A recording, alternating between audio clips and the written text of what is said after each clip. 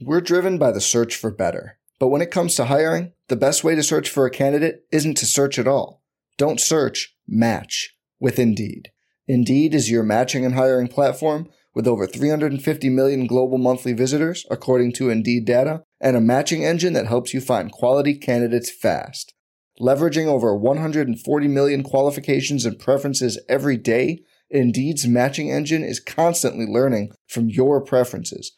Join more than 3.5 million businesses worldwide that use Indeed to hire great talent fast. And listeners of this show will get a $75 sponsored job credit to get your jobs more visibility at Indeed.com/Blue Wire. Just go to Indeed.com/Blue Wire right now and support our show by saying you heard about Indeed on this podcast. Indeed.com/Blue Wire. Terms and conditions apply. Need to hire? You need Indeed. KC Laboratory, sponsored by Emprise Bank. It's another live edition of the KC Laboratory presented by Emprise Bank. You deserve a checking account that always goes for two. I think the analytics on it are probably great. 2% cash back, that is. Earn more on everyday purchases with Emprise Bank. Member FDIC, our partner in Possible. And speaking of impossible, I thought it was impossible that the Chiefs would be the 1 seed going into this week, and here we are. And we're going to talk about that and plenty more. And here to help me do it are my dear pals. First, find him on Twitter at Chief in Carolina. Matthew Lane, hello, my friend. What is good with you? Way to be a pessimist, Kent. I think we all knew the Chiefs were going to be here at this point in time. It was never in doubt that the Chiefs are going to be the 1 seed come, the 75th percentile of December passing by. The Chiefs are the 1 seed. They're not letting it go. I'm sorry, listeners. Kent did not believe. The rest of us did. Craig, welcome to being a fan of the number 1 seed in the AFC. It's been a minute since we've been here, but we're back, like you and I thought. Been a minute, man. I remember this team being the 1 seed last year. This just all they do now is just show up, be the 1 seed, go into the playoffs as the 1 seed. This is great. I mean, it's exactly what we all expected. With the defense, really shouldering the load too, like that. I want to listen. This is every single week. Is this the week to do the defensive dance? I don't listen. They're allowed one anomaly performance when they're missing 3 starters. Fair. Like, come on now. Let's be fair to them. Chargers fans have told me all week on Twitter that it's an anomaly because they were missing guys. So. Yeah. Derwin James was missing. Yeah, big loss. Don't get me wrong. It was a big loss, but like, come on now. Don't talk to this team about missing players. So. Anyway, the Chiefs missed some players last week, and it looks like there's a chance they might miss some again this week because we got some announcements today about some players being placed on the COVID list, namely Travis Kelce, Charvarius Ward, and Harrison Butker. Those are 3 pretty big ones, 3 different areas. All three facets of the game. It's not a great. What would this team look like without Travis Kelce, Maddie? Like, is this a good week to be potentially without Travis Kelce? You're muted, Maddie. There's no good week to be without Travis Kelce. I was so taken aback by your question that I had to mute myself so I didn't cuss and have to change this to like a R-rated podcast. That's what was going on. The Chiefs, okay, if there was a week where the Chiefs could probably win without Travis Kelce, yeah, it would probably be the Pittsburgh Steelers because like 6 points is probably enough to beat that offense. However, that being said, I don't trust the Chiefs offense right now to do much without Kelce. We're going to talk about it later in the show. I do think they did get some stuff going in this game, but the stuff they got going was titled 1A, Travis Kelce, 1B, Tyreek Hill. So like once you take one of those away, once they finally got it rolling, I don't think that would look good. Now, I think Craig's a little bit more up to date on this, so hopefully I'm not setting him up for failure. The new COVID rules that are kind of going in place now, I believe are kind of in effect, and that should help the Chiefs, hopefully, if the players are vaccinated, get back on the field a lot quicker this time around. Yeah, Travis Kelce only needs a singular negative test and to be asymptomatic, which, according to all the reports that we've heard so far, he is asymptomatic. Most of the guys that are here with the Chiefs are asymptomatic per, I think maybe that was Nate Taylor that put that report out there from The Athletic. So that's good to hear first and foremost, because it sucks to have it. So second of all, having that singular negative test should get Travis Kelce, Charvarius Ward, Harrison Butker, guys that also went on the list today, off of that list quicker. Now, the thing that I found interesting, those guys from last week, Chris Jones, L'Jarius Sneed, Willie Gay Jr., have to still pass 2. They are still under the old protocol. They still have to have 2 negative tests. Obviously, they've got a little more time since the initial positive tests that they were taking. So ideally, all of those guys can come off of the COVID list before Sunday, but this team definitely needs to be prepared for a game without one Travis Kelce. Travis Kelce, if he plays in this game, is going to eat, by the way. I know that we'll get into the game preview part of this a little bit later, but holy cow, the Steelers struggle with defending the middle of the field. He would just destroy them. So if you're a Chiefs fan that wants to see Travis Kelce just rack up all kinds of statistics again, hope that he gets that negative test. So yeah, obviously, like, these are, like, losing anybody is all difficult. We saw last week on the defensive side of the ball that losing guys is a challenge. Chiefs have been without Charvarius Ward. They've been able to survive without him. Travis Kelce's a different beast, obviously, and so that's a pretty important piece to this thing. Harrison Butker too. If you get into a close game, didn't they sign? I believe they signed Elliott Fry last week to the practice squad. That was extremely timely of them to do that. And it does sound like Harrison Butker will miss this game, correct? He hasn't been officially ruled out yet. I think people are just reading the tea leaves a little bit with the signing of a kicker that they could have just protected on the practice squad. Yeah, that would make some sense there. So it'll be interesting to see if Harrison Butker is able to return back in time for that one as well. But Chiefs a little bit shorthanded potentially. Hopefully not, because look, this team has scratched and clawed their way all the way back somehow to the 1 seed. They have no tiebreakers at all with anybody basically in the playoff picture, except for the Browns, who are currently driving down the field right now against the Las Vegas Raiders with a chance to take the lead with Nick Mullins at quarterback. But they really don't hold any tiebreakers. They don't, they had to win outright. And after the week 7 game, it did not seem like it was remotely feasible that this team would be able to be in the position they are. And they still have 3 weeks to go. And they are now in the driver's seat for the 1 seed. And what's crazy is there's a decent chance this team can have a 2-game lead in the AFC. Craig, you kind of talked a little bit about it this week. The formula in the scenario for the Chiefs to potentially be able to rest their starters in week 18 is very much in play now, isn't it? Oh, man, yeah. About 3 or 4 weeks ago, when the AFC started deciding that they were just going to let the Chiefs claw their way back into this, like, I started looking at some of the results that needed to go the Chiefs' way, within reason, obviously. I'm not picking the Texans or the Jaguars to factor into all of this.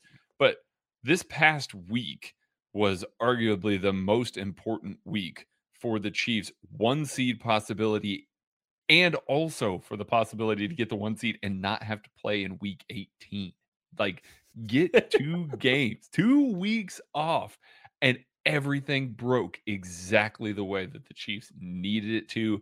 The New England Patriots losing to the Colts, and then you've also got the Ravens losing to the Packers, and then the Titans losing to the Steelers. Now, coming up next week, short week, Titans have the San Francisco 49ers.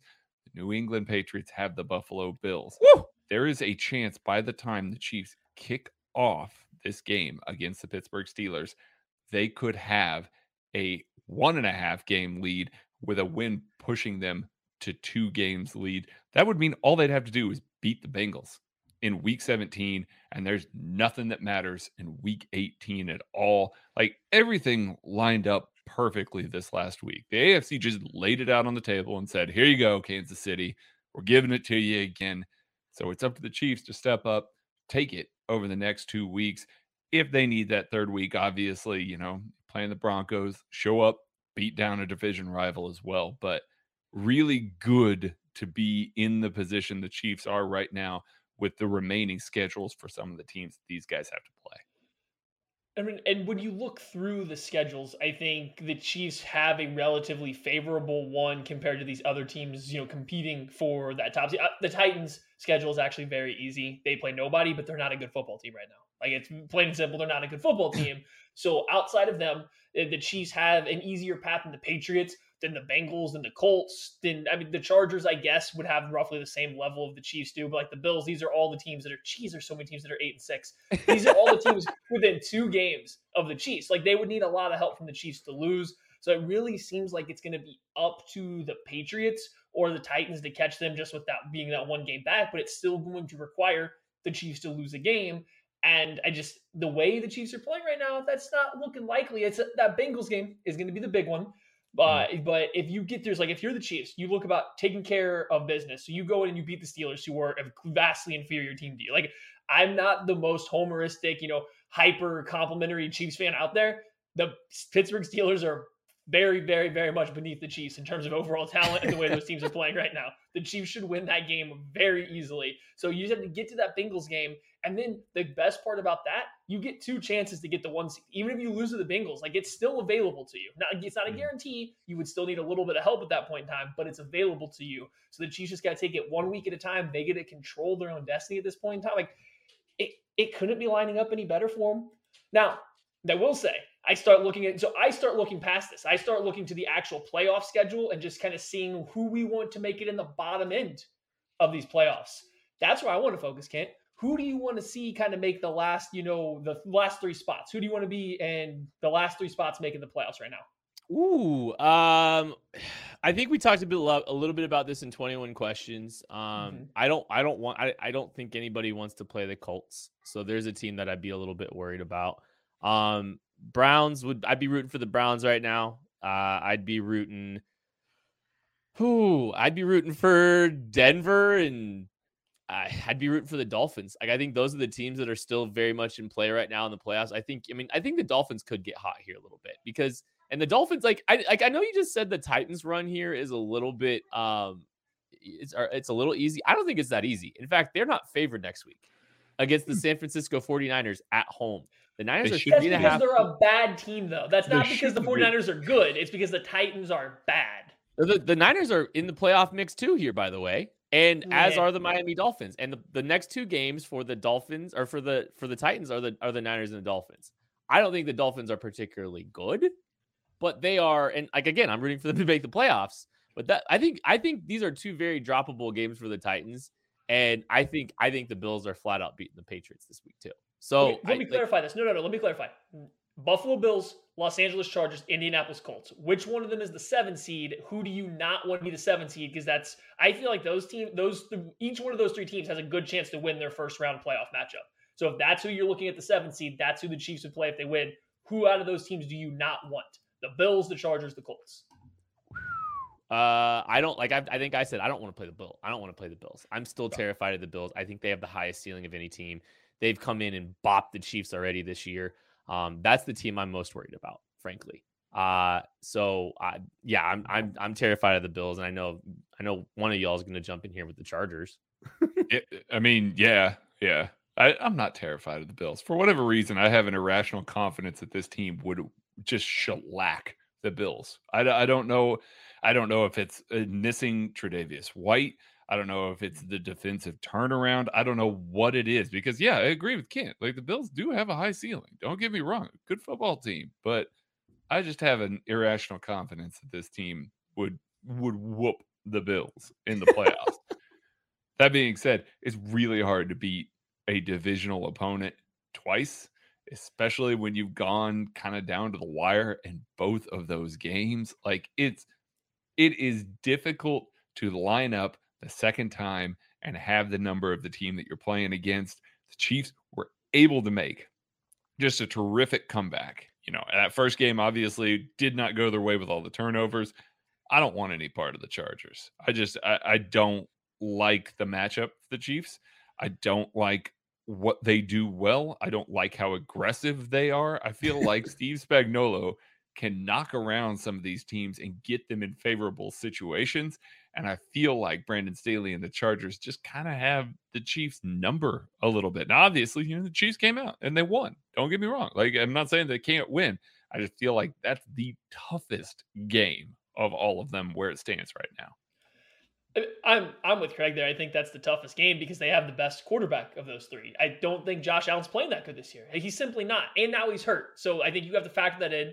It's a foot injury to a quarterback that has really hurt the Chiefs, but a lot of defenses in the NFL with his athleticism, with his ability to run, if that's even slightly limited with the way that offensive line's playing, losing their best defensive player on the other side, like I'm with Craig. I just, for some reason, I do think that the Chiefs have a really good shot to get rid of the Bills without much pushback. Colts, I mean, come on, 57 passing yards. No, thank you. I'm sorry. No, please bring it on. Please. I still respect the Colts, man. I still respect the Colts a lot. Listen, those three teams are three teams that I don't want to, like, I would much rather play the teams above them than any one of those three teams. Yeah. Like, give me the Patriots. Give me the Ravens. Give me give me whoever above them. I think the good thing is all those teams are kind of favored or in a position where they probably are going to be traveling on the road in the first round. They're going to have to travel. They're going to have to play an extra game more than the Chiefs. That's massive. And like, I don't want to overstate how important I think this 2-game swing could be. I know like the Chiefs take care of business. They're good. They run the table. But like what we're looking at this week with the chaos of the COVID list, I don't want to put any game at risk because of the COVID list. A 2-game buffer with 3 to go would be massive in case things get crazy here for the Steelers game. Like, and we're just sitting here rooting for the Chiefs to, we're rooting for these 2 games before the Chiefs even play, but they had to play with, God forbid, Patrick Mahomes because he pops up on the list. Now they've got a 2-game lead in 1 game to play with here because COVID hits them hard. So, like, I mean, I don't know. Like, I'm not, my mind's not on the playoff teams quite yet. I still don't think this team's in the clear, but like this team's I'm hitting fast forward. Just get me to the playoffs. I know. It's so funny because like now all of a sudden you're just like, we're sitting here scratching and clawing. We climb our way out. There's 3 games to go, and now you're like, all right, so who has to come to Arrowhead? I mean, yeah, this is where we've always been. I've been here since 3 years ago, buddy.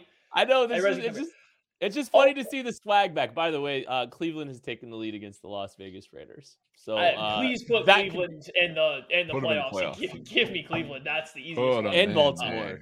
Put Baltimore in there too. I wanted to get back to my Colts point of the Colts game real quick because the Colts are what they're doing. They're a fun story. That defense plays really hard. I love what Frank Reich and Matt Eberflus have done there.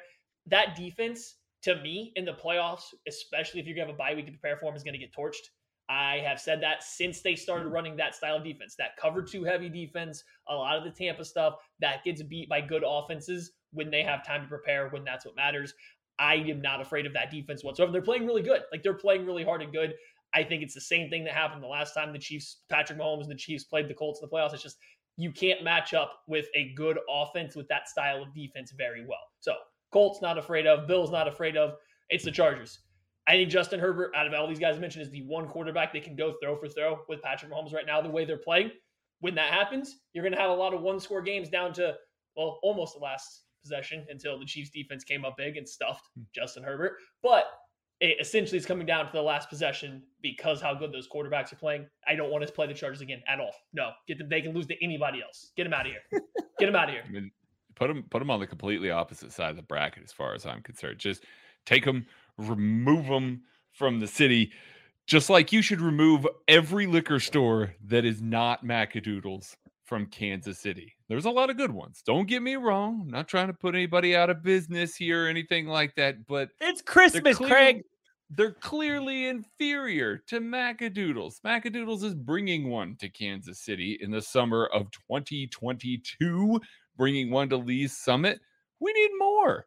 And we need to shoehorn them in because it is the best liquor store that you can put in Kansas City right now. Selection, prices, customer service are all top notch. I've said it before. It's like printing money. So if you're a franchisee, you need to get a hold of Roger, info@macadoodles.com. Get more of these to Kansas City in more places. It's like free money. So go ahead and do it. Get a hold of him right now. Well done, Gregory. Okay, so we've talked a little bit about the Chiefs kind of playoff outlook now and how drastically it's changed in such a short amount of time. Obviously, they can't let the foot off the gas. There's 3 games left to go. Yada yada yada. There's still a lot to kind of discover and unpack about this football team. I think there's discussions worth having about what we just saw on Thursday Night Football. It's obviously been a little bit of a time since we've got to talk more about it. Now that we've had a chance to look at the film a little bit more, because the last time we all talked, really, I think was the post game show, just specifically about this game. So, I guess we've had so many questions about this team all year, Maddie. I guess for me, what from that game do you think? What big takeaways did you have from that game? Like, what were the things that you're going to hold on to that tell you something about this team now and their outlook moving forward as they pursue another Super Bowl? Well, spoiler, tomorrow on kcsn.substack.com, you can find an article talking about the Chiefs' offensive performance. And it's not just, oh, hey, the Chiefs scored a bunch of points. I kind of looked at how the Chiefs were able to find a lot of success in that fourth quarter and in overtime, throwing the ball a little bit more vertically, beating a specific kind of defense, and then kind of compared and contrasted that to the beginning of the game where they also were moving the ball and scoring points against an entirely different type of defense. And that's kind of where I think you have to be happy as a Chiefs fan. So I think it will be best to work through it kind of chronologically. Kent, you break down the scripted plays kind of every single week. So what were you seeing on how the Chiefs were able to move the ball to start the game? And so from what I saw, the Chargers were playing a lot of too high stuff to start the game. They lived in a lot of cover 2. There was some quarter, half stuff, and there was a lot of too high stuff. And the Chiefs moved the ball down the field easily twice. Like, how did they go about doing that in those first 2 drives? Well, they play a lot of soft coverage too. It wasn't just the 2 high structure. And I think a lot of teams tend to do that. Is they try to play a little bit more soft coverage early in the game for the Chiefs.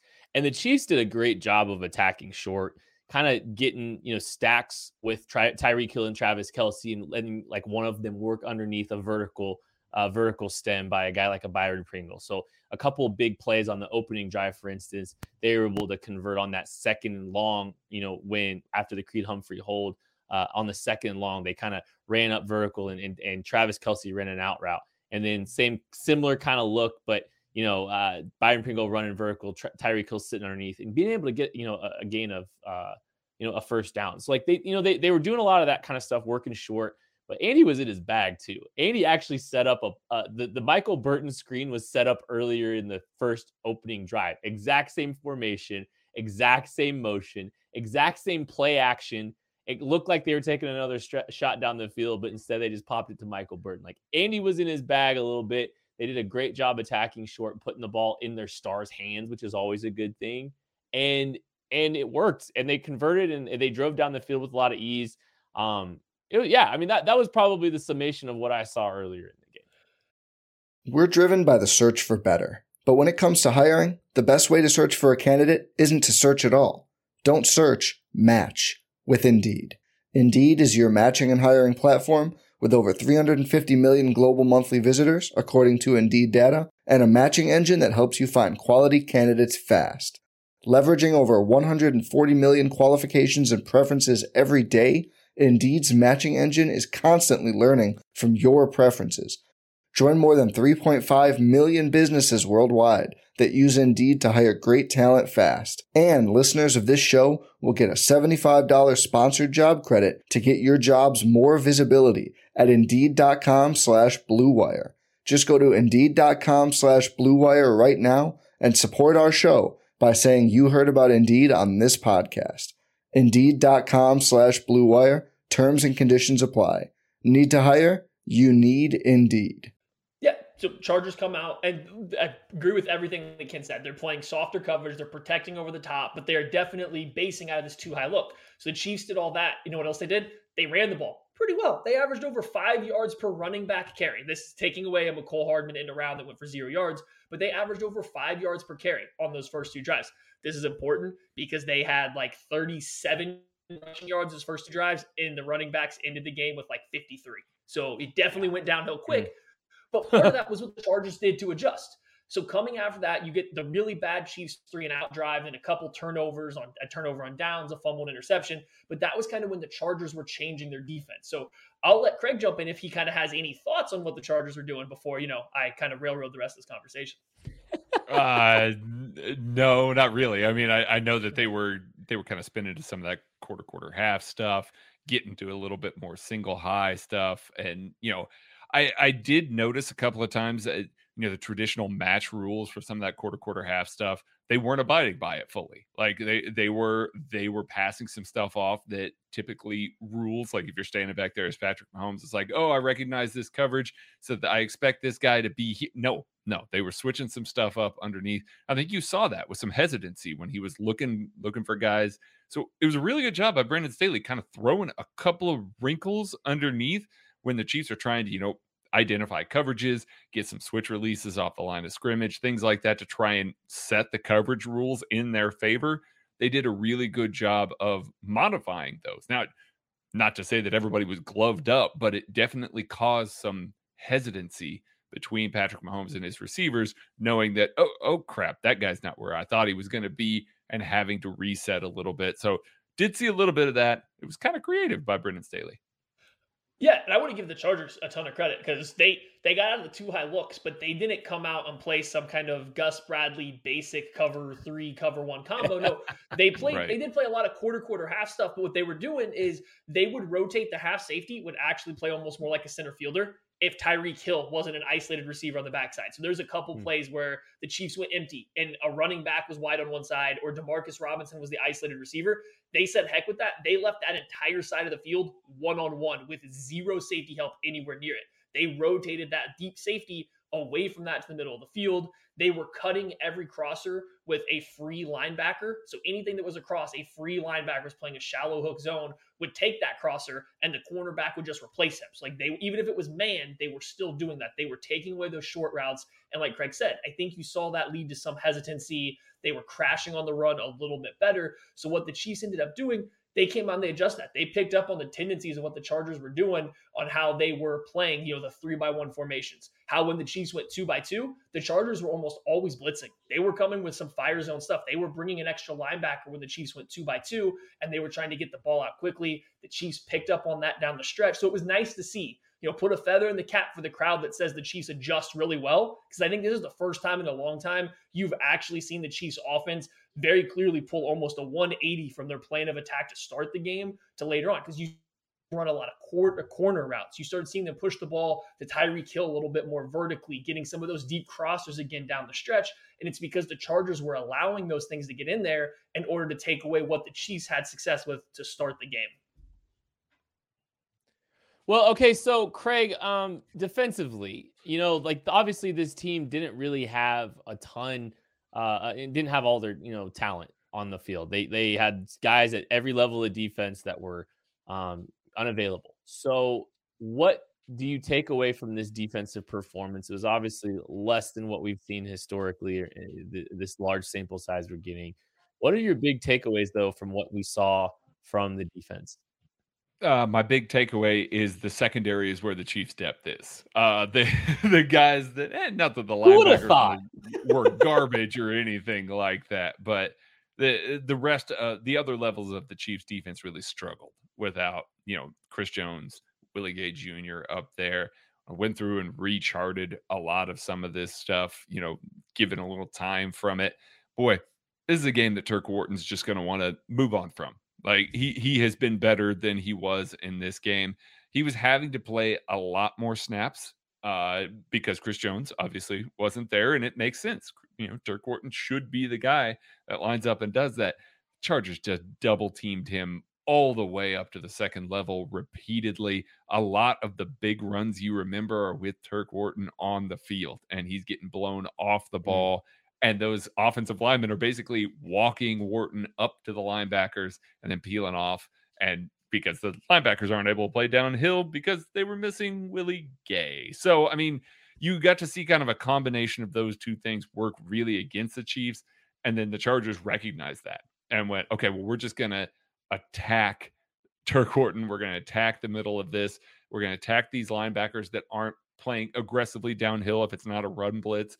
And we're going to try and just load up. They ran so many plays in a row that were just run plays. They're not a run-heavy team, and they were against the Chiefs this past weekend. So it was interesting to see them find success. I do think that it makes a significant difference. And I know that that's like the easiest thing in the world to say, oh, Chris Jones and Willie Gay Jr. and L'Jarius Sneed make a significant difference. But more so than it even was maybe suspected with the offensive line that the Chargers had. They're depleted. They had some backups in there. They were able to lean on the Chiefs' defensive line a little bit. And these guys were tired.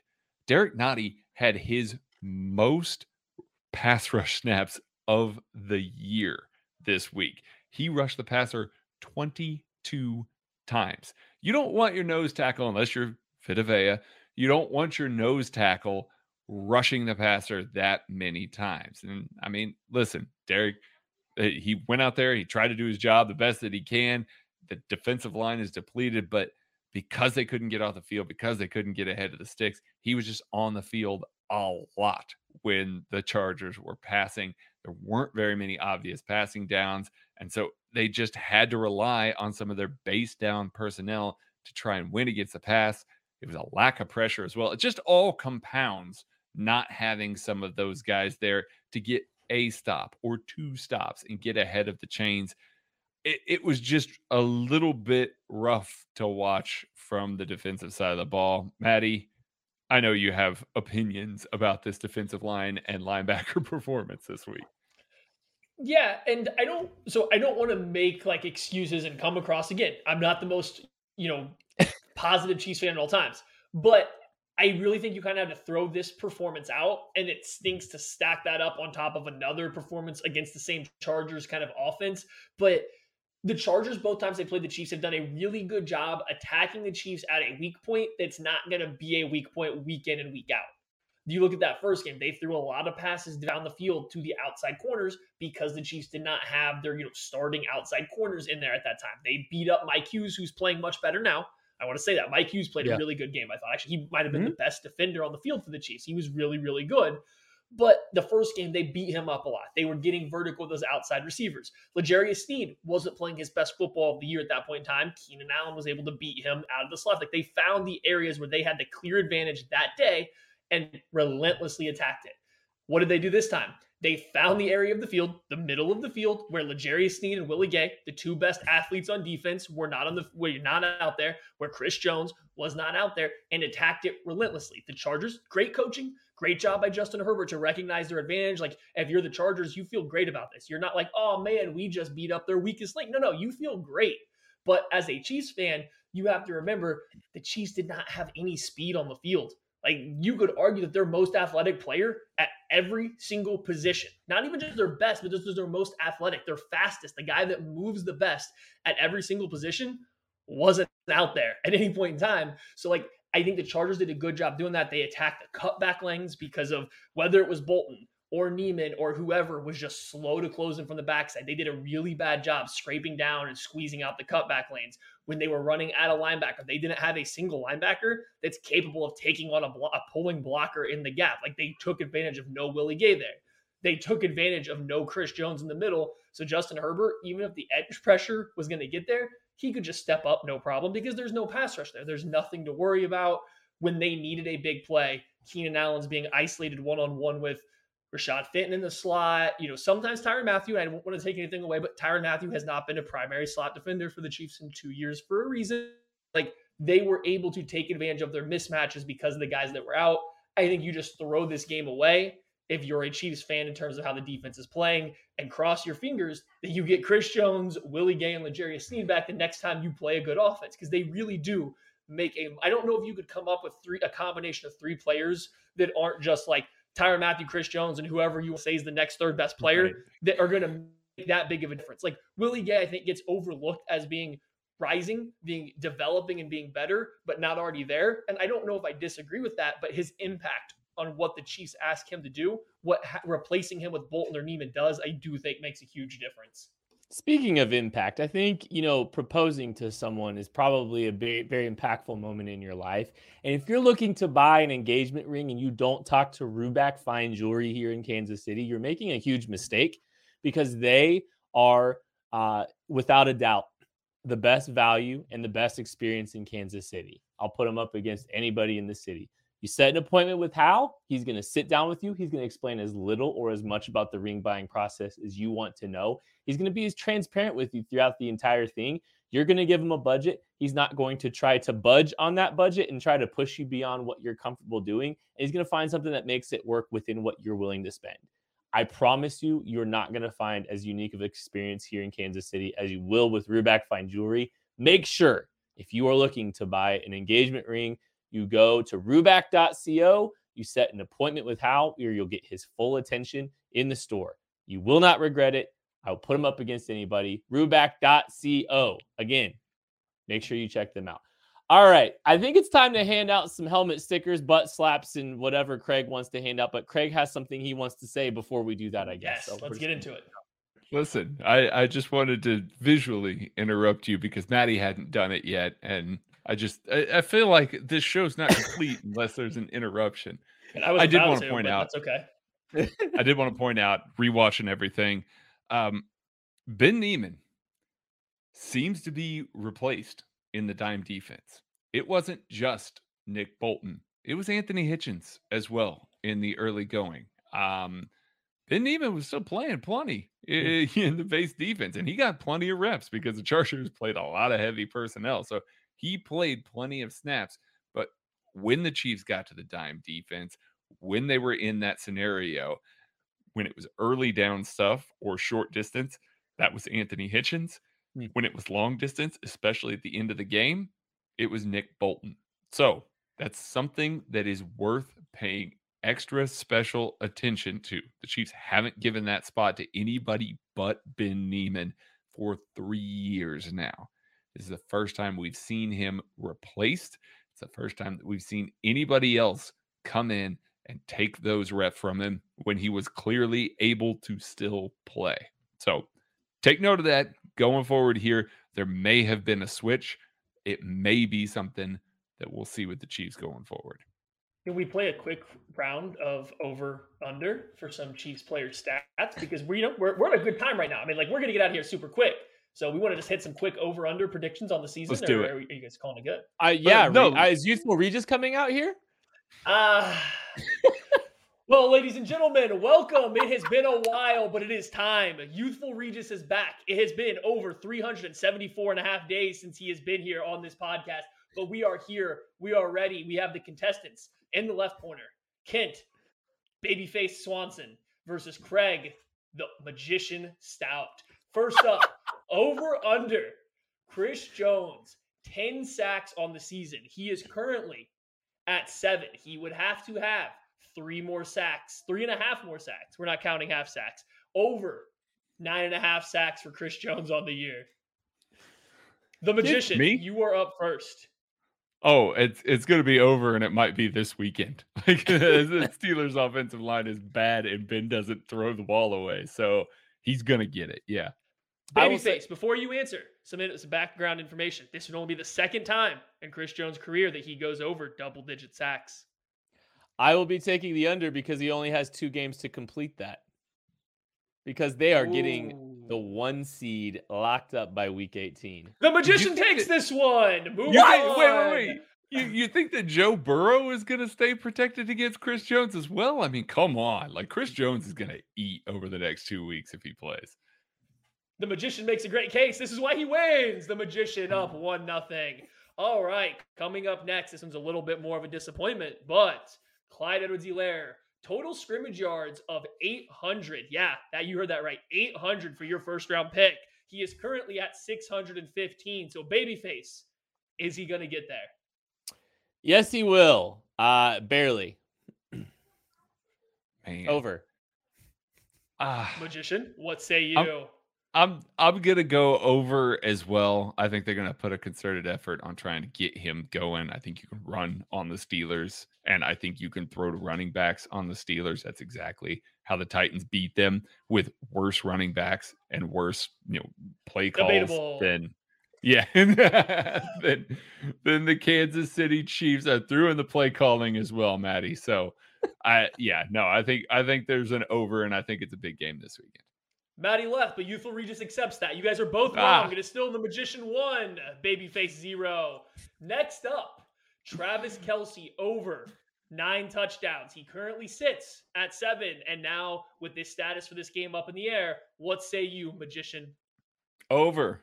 He's still playing this weekend. He's going to get a negative test, and he's going to be able to go over that between these next 2 games. And how is it wrong when it's a season-long over-under? I'm not sure the rules of this game.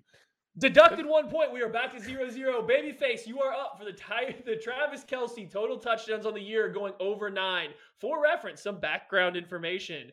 This is Travis Kelce's lowest amount of receptions per game since the 2017 season. All right, continue, Babyface. I will take the over on this. I am buying Travis Kelce. I am buying this offense continuing to grow and develop and kind of build off of what we just saw against the Chargers. They're coming off a mini bye. I don't care if Travis Kelce doesn't play this game. He's still getting over. You guys are correct. We had to check the judges' table for that one, but you guys both now have 1 point. It is tied going into the last round. Babyface, you will be up first. This is a big one. Tyreek Hill is currently sitting at 1,178 yards. Does he go over 1,400 yards for the season? I will say he does not. That's a very tight line. It's a very close line. I think he gets under, but it's a very good line by the youthful Regis, I believe. The Magician, background information before you answer. This is Tyreek Hill's second lowest yards per reception of his career. Only one lower, his rookie season where he played pseudo running back receiver. So will he go over 1,400 yards catching the shortest passes he has of his career as a full-time wide receiver? Yeah, because that's right. You win. Round of applause for the Magician. He takes this one home. Babyface goes down again. Get this man some Macadoodles right now. He's going to talk about his volume stats and how they had more receptions and why. Okay, yeah. Why don't you give him a ball of vodka in a minute so you can explain all those stats? Because I think it's time to hand all those out. That was great. Yeah, he did great. He's still a jerk. Still don't understand any of his games or any of the rules to his games. And I still never win. No, he didn't make it to a map again. Good God. I'm gonna hand out a helmet sticker, I think, here, right? I'm gonna hand one out. To Patrick LaVon Mahomes. I don't care if I'm going full homer here. That was a lot of fun to watch. That was great to see him out of his shell. It was a very enjoyable close to the game. 3 straight drives over 75 yards, explosive plays, creation out of structure. I loved him staring down the Chargers sideline. Y'all done messed up, AFC. Y'all done messed up because now the best player in the world's got his swagger back. They're sitting atop the AFC with a game lead, and things are sitting real pretty. You made a big mistake. Y'all shouldn't have messed up. Butt slaps are out, and I guess it's the Game Pass because this game happened so long ago. I had to rewatch it to know what the heck was going on. No, I'm kidding. I would never give Game Pass its due credit. I have to watch the international version because the product stinks so very bad. Butt slap to Michael Burton. I think we called out Blake Bell last week, or I did, for being an important part of what the Chiefs are doing, and I still think he is. But I think Michael Burton took on a little bit of that role. They got him involved a little bit more early to give you the heavy personnel. He obviously had the long screen pass, the touchdown run. So the Chiefs use him. They found a way to use him. They've used him very well. Him and Blake Bell have given them some avenues to beating the too high structure without it being like overtly obvious to a lot of people that just adding those guys on the field can make it difficult for teams to play too high versus that kind of heavier personnel. So Michael Burton's done a good job this year for the Chiefs. And every time they run fullback belly behind Trey Smith, it works. So like that. Oh man, every time for like 4 yards. It's crazy. Like it's the ultimate, Blake Bell lining up as a QB sneak is awesome and all. Like I'm cool with doing more of it. Don't get me wrong. Yeah. But like, man, Michael Burton trying to All right, I'm not going Regis. This is a quick one though. Quick one. I'm not youthful Regis, but over under 0.5 QB sneaks the rest of Patrick Mahomes' career with Andy Reid. Oh, with Andy Reid? Under. Yeah, with Andy Reid. Yeah, I think it's the under. Unless they just save it for the Super Bowl. Okay, yeah. Continue. Sorry. Yeah, I got 2 whole ass bottles of vodka to hand out here. 2. First one goes to Travis Kelce. I mean, my goodness, just took the game over. Absolutely took the game over at the end of the game. Obviously sitting at home right now, trying to recover from his positive test. We don't want him drinking a whole bunch of carbs, so we're giving him some vodka to help. That way he doesn't put on some extra pounds while he's at home, and while Noah Gray's getting some great reps right now with the first team. Great reps. Drive that one home. The second one goes to Ben Niemann. Ben Niemann made some plays this weekend. He wasn't great on everything that they asked him to do, but made more plays than I think everybody realizes. The one at the goal line, flying through there, making the stuff on Eckler, and then Turk Wharton forcing the fumble. Awesome. That's great. There were a couple plays in the run game when the Chiefs did get a stop. Ben Niemann taking on good blocking tight ends and really setting the edge, resetting the line of scrimmage. He was one of the few guys that actually was able to stack and make an impact in the run game. I felt like this was one of his better games, and he got demoted from the dime in the middle of it. So I don't know, but whole ass bottle of vodka for that guy for showing up, making some very crucial, very important plays on a defense that absolutely needed it this week. Now, can we give him Kelsey's extra carbs so that he can continue to stack and shed blocks? Oh, yes. Let's do that. Let's put some more weight on Ben Niemann. Yeah. Whole ass crate of milk stouts. Well, that's going to do it for this episode of the KC Laboratory. A special thank you to Youthful Regis for jumping on the show here. You're very welcome. Oh, wow. Where'd that come from? Thank you so much to Emprise Bank. We will catch y'all later in the week with a game preview for Chiefs Steelers. We'll talk to you later. Join us today during the Jeep Celebration event. Right now, get 20% below MSRP for an average of $15,178 under MSRP on the purchase of a 2023 Jeep Grand Cherokee Overland 4xE or Summit 4xE. Not compatible with lease offers or with any other consumer incentive offers. $15,178 average based on 20% below average MSRP from all 2023 Grand Cherokee Overland 4xE and Summit 4xE models in dealer stock. Residency restrictions apply. Take retail delivery from dealer stock by 4/1. Jeep is a registered trademark.